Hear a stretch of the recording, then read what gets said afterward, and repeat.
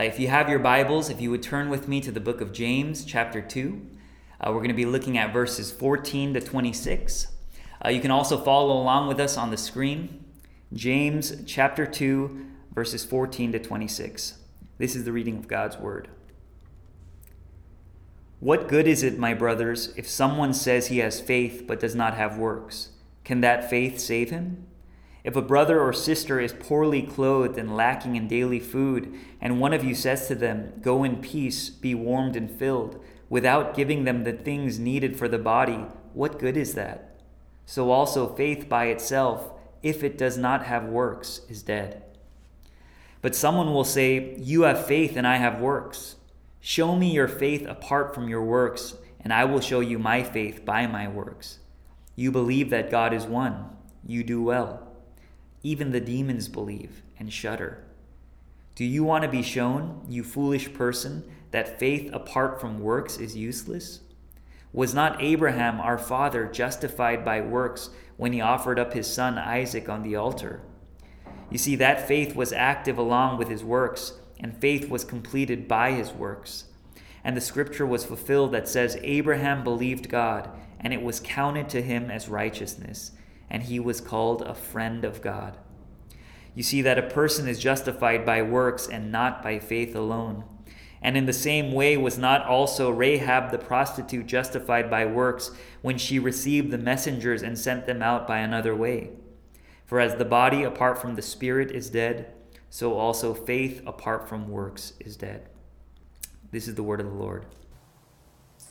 Well, citizens, thank you so much for the opportunity to share God's word with you today. I have friends at this church, and I follow you guys on social media, and I just love all the ways that you have really been active in being a church for the city, for being salt and light in downtown Los Angeles. Pastor Jason, thank you so much for the invitation to come and preach. Thank you for your friendship, and thank you especially for leading such a rich gospel-centered ministry. Your podcast during this pandemic was really life-giving for me. I was breathing, calming my thoughts and my hearts, and just remembering that during this storm, God is always working. God is always with his people and worthy of trust. And so, Jason, I really thank you for that, and hope you'll start up season 2 of that podcast. I also want to thank you, Jason, for the opportunity to preach on James chapter 2. It's one of the more controversial passages in the Bible, especially for Protestant Christians who have been raised up and discipled by the Apostle Paul, who have been formed by the 5 solas of the Reformation. And if you don't know what those are, they are simply the declaration that Christians live under the authority of Scripture alone, that we are saved by grace alone, through faith alone, in Christ alone, and that we live and do all things for God's glory alone. And so we're so formed by those valuable truths. They are beautiful gospel truths.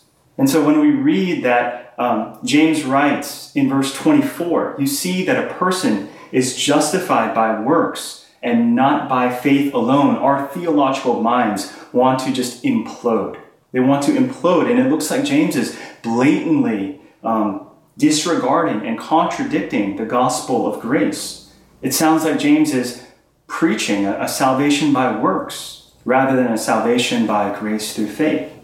For a period of time, Martin Luther, the German reformer, he despised the letter of James. He called it once an epistle of straw. I know that doesn't sound too harsh, but that's a theological diss, I guess. And he even questioned whether James belonged in the Bible. He wanted to tear it out of his Bible and throw it into the fire. But thank God he didn't.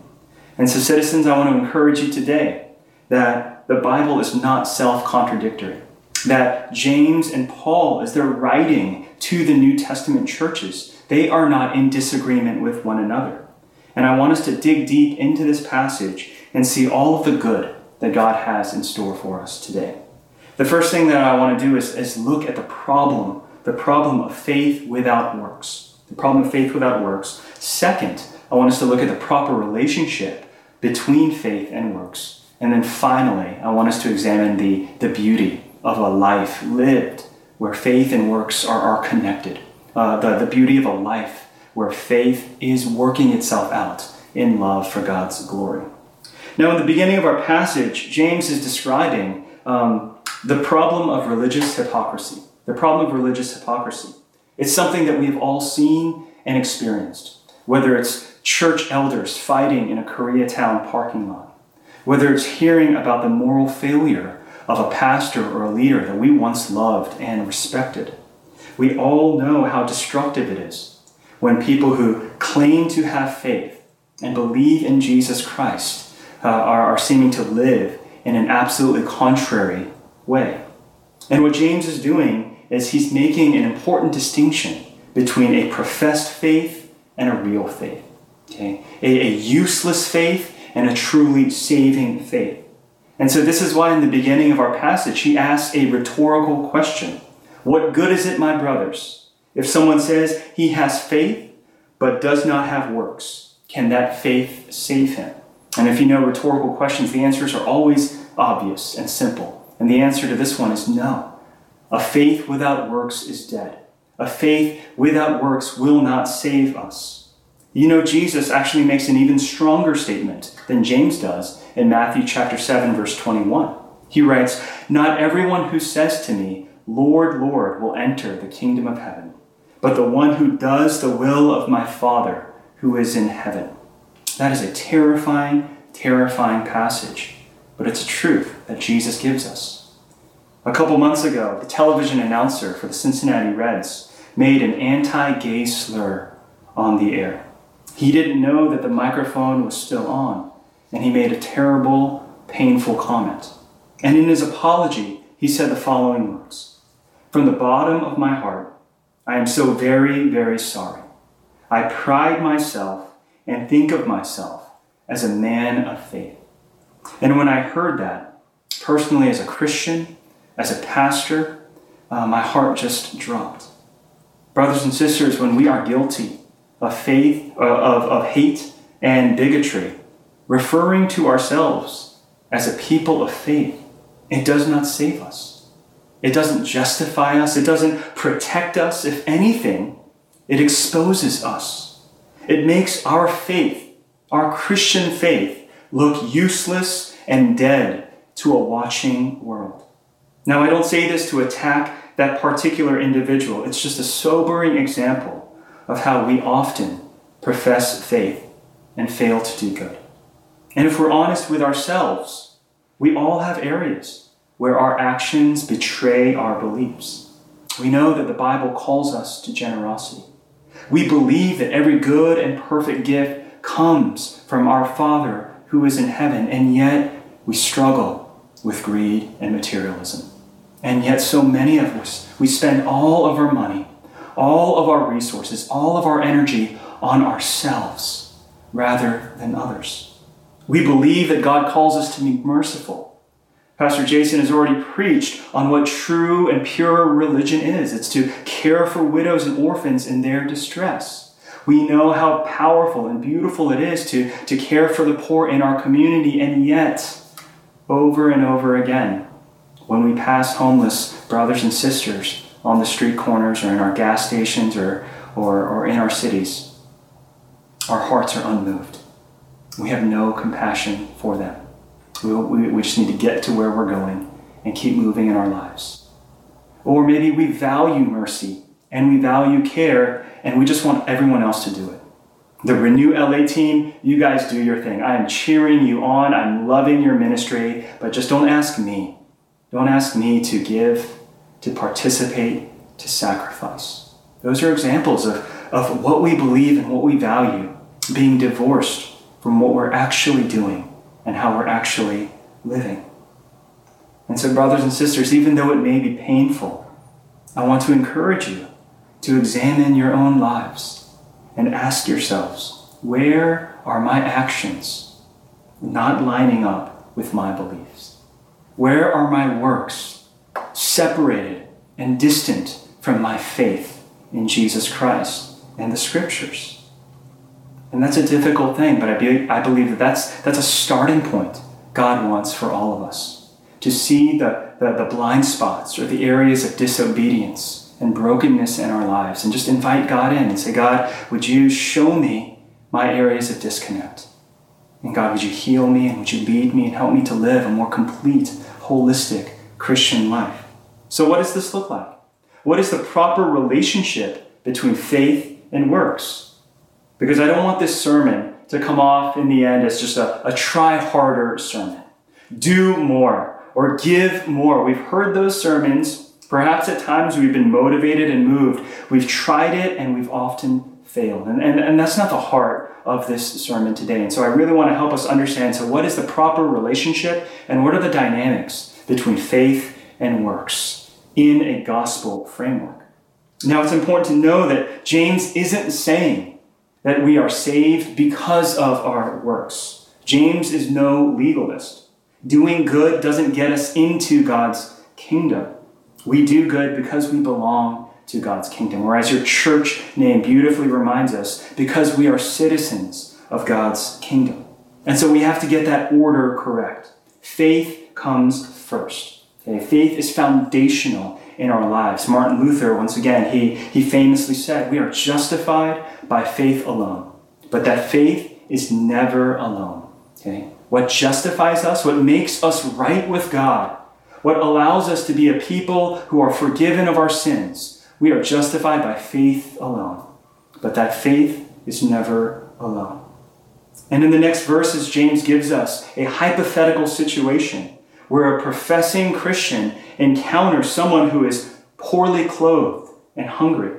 And he asks, what good is it if all we do is say, go in peace, be warmed and filled? What good is that if all we say to somebody is shalom, okay? And best wishes, good luck. That would be the equivalent in our culture. When you just tell someone, hey, take care of yourself. Right? I hope you do well. But James's point is that when we see someone in need, real physical need, whether it's hunger, pain, or poverty, warm sentiments are not enough. Warm sentiments are not enough, and that is not love, and that is not Christianity. Simply telling someone, I will pray for you, God bless you, Jesus loves you, is not a reflection of biblical love. I have a son. He's 2 years old. His name is Seth. He's awesome. He's no longer crawling or walking. He's now running and climbing.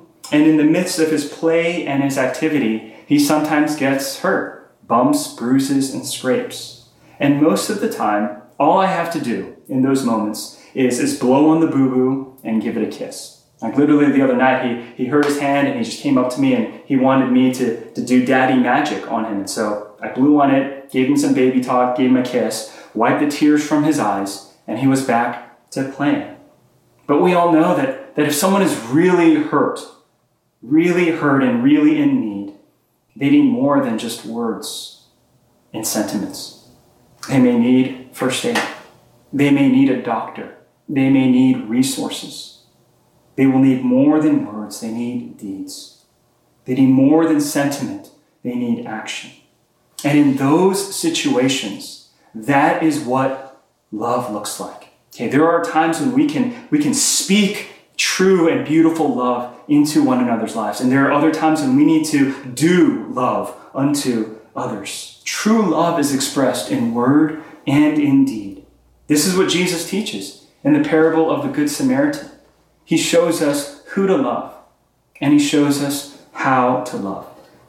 Charles Spurgeon, the great British preacher, he once said this: if you want to give a hungry man a tract, and a tract is simply a small gospel pamphlet that people use to evangelize. If you want to give a hungry man a tract, wrap it in a sandwich. Wrap it in a sandwich. This is how Jesus has loved us, both in word and deed.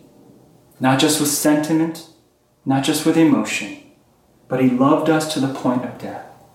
Jesus fed the hungry, he healed the sick, and he died for sinners. Let me say one more thing about the relationship between faith and works. Our works reveal our faith. Okay? Our works show our faith. Our actions show us what's really in our hearts, what we truly trust in and believe in. And this is where James and Paul use the term justification differently. James has written that we are justified by our works and not faith alone. Paul, in Romans 3:28, he writes that we are justified by faith and not according to the works of the law. And so at surface level reading, it looks like they are literally in absolute disagreement with one another. But I want to tell you that they are using this term justification very differently. When Paul is writing about justification by faith, he's talking about the basis, the foundation of our forgiveness. He's answering the question, how are sinners made right with God?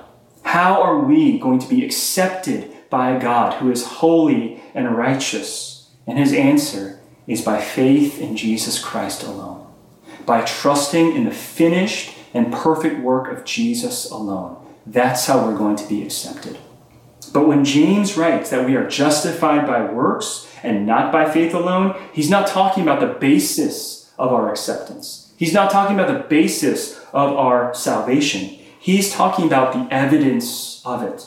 He's answering the question, how can we know that someone is indeed saved? How can we know if our faith is truly real and that we have been changed by the grace of God? And the answer is by our works. By our works. Our works will reveal our faith.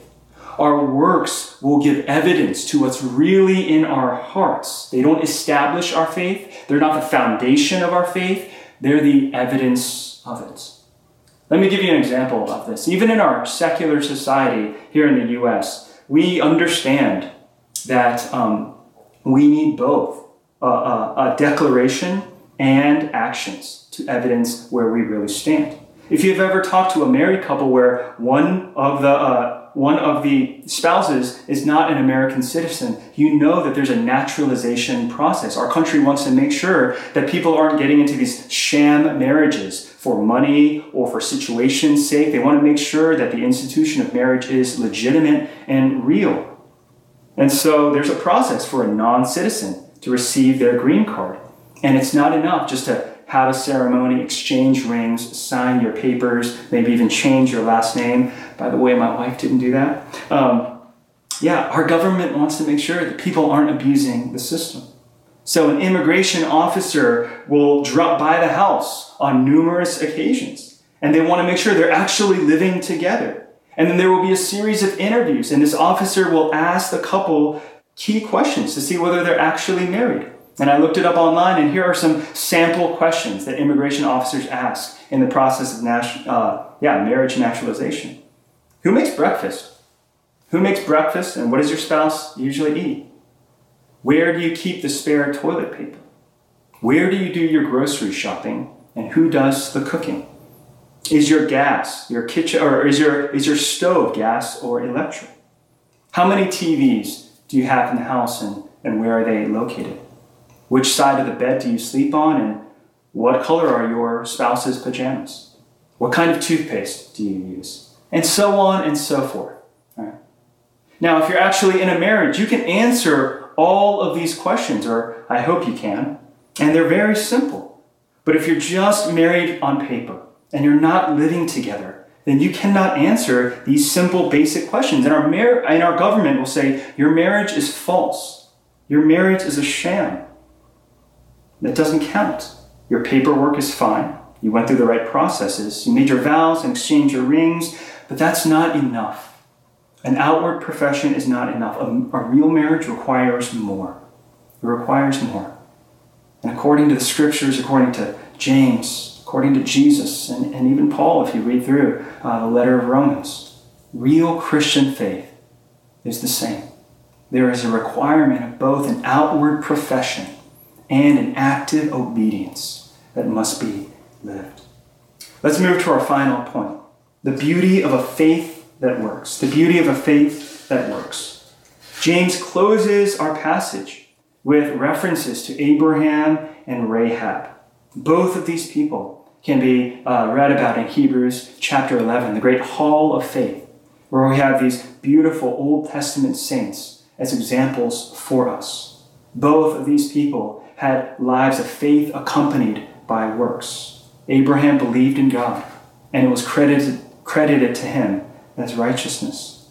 Abraham believed to the point where he was willing to sacrifice his only beloved son, Isaac, the child of promise. He believed in God so much that he knew that should Isaac die on Mount Moriah, that God is so great and powerful that he would be able to bring him back from the dead. He believed that his God was a God who not only makes promises, but keeps promises. Rahab as well was a woman of great faith, and she feared God, and she was willing to risk her own life and the life of her family by lying to the king of Jericho and saving these Hebrew spies. These Hebrew spies who had come to look at Jericho and to see how high the walls were and how they might be able to take that city. Rahab and Abraham, they lived lives that were beautiful. Beautiful because there was faith not only professed, but faith that was acted upon. Their faith worked itself out in obedience. And God wants that for you as well. God wants that for us as well.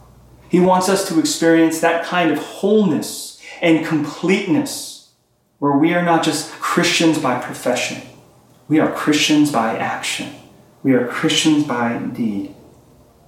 When we connect our faith with our works, it really is a beautiful thing. First of all, it's a beautiful thing to an observing world. Our world needs to see the difference that the gospel makes. Right now, in our nation, we are so politicized. We see the conservative evangelicals in this country posturing themselves in a way that doesn't reflect the love of Jesus. It looks more like nationalism. It looks more like the pursuit and preservation of power and their own agendas. And if you ask any non-Christian what their thoughts are about the evangelical church today, odds are their thoughts are not positive. Their thoughts are critical. There's cynicism, there's pessimism concerning the church of Jesus Christ in our country today. Brothers and sisters, I hope that my church here at All Nations, that your church citizens in downtown LA, that we would be set apart. Not in a self-righteous way, but set apart in a beautiful way, where we would reflect the beauty of Jesus Christ, where we would reflect the beauty of God's kingdom in this world, so that they would see the difference that Jesus makes in our lives, in our families, in our churches, and in our communities. Not only is a life connected between faith and works beautiful to the world, it's beautiful to us. Our faith comes alive. Okay? Our faith comes alive when our faith is not just something we say and not just something we sing, but it's actually something we live out, something that we do and experience. Our faith comes alive when we put an end to our own forms of hypocrisy and start living lives filled with Christian integrity. Friends, you know the pain of living in Christian hypocrisy. You know what that does to us. When we are living in deliberate sin, running from God, trying to hide these areas of our lives, we know that are inconsistent and in complete disagreement with the Christian life. That makes us feel so distant from God. We don't want to pray. We don't want to worship. We don't want to serve because we are haunted by our own failures. We're haunted by our own sins. God wants to set you free from that shame. He wants to set you free from those barriers. Okay? First, freedom comes in the full acceptance of Jesus Christ. But the second expression of freedom comes from us turning away from our hypocrisy, putting an end to it by actually choosing to obey Jesus and trust in the promises and in the commands of Jesus Christ. It's a powerful thing for us to experience the wholeness of Christianity. And it's a sad thing that so many of us have read the Bible, have appreciated and agreed with the Bible, and we haven't taken that third step to try and live the Bible, to live the Bible. And the most beautiful thing about a faith that works is that it connects our lives to the lives of Jesus, to the life of Jesus. This is the kind of love that our God gives. He so loved the world that he gave his only Son. Jesus has loved us to the utmost with his words, with his actions, and with his very life. And when you and I start to model and experience that, we are united. We are united to the life of Jesus. Then we begin to taste and see what real discipleship looks like. This is the kind of love that God not only has for us, but he wants us to experience and demonstrate as well. This is the kind of faith that God requires of us. That we love him with word and deed. That we love others with word and deed. Brothers and sisters and citizens, I hope that we would really experience this in our lives. During this pandemic, there are so many people in need. There are so many people struggling with different forms of anxiety, isolation, loneliness, and depression. There's so much uncertainty, anger, and outrage in the world today.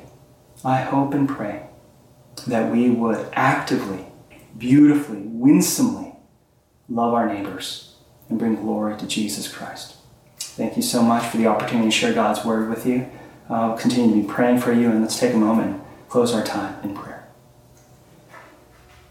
Heavenly Father, we thank you so much for these words of grace that you have given us today. Father, I pray that you would do two great things in our hearts. That your Holy Spirit would expose and convict us of our own sins. That we wouldn't take this message and use it and weaponize it against other people, whether it's our family members, our church friends, or other religious leaders that we might know, but that you would use these words to convict us of our own sin, to bring us to repentance, and remind us of just how much we need you, of how lost we are without you. And second, I pray that you would build us up to truly experience what discipleship looks like, to really experience what it means to follow Jesus, to know him, and to live as he lived, to love as he loved. And so, Lord, give us the courage, give us the power, give us the grace that we need to not just be people who speak about the Bible and speak about the Christian life. Help us to enter into the joy and power of actually living that out. I pray that for myself, and I pray that for all of my brothers here at Citizens. We thank you and we trust that you will answer and hear our prayers according to your perfect grace. In Jesus' name we pray. Amen. Amen.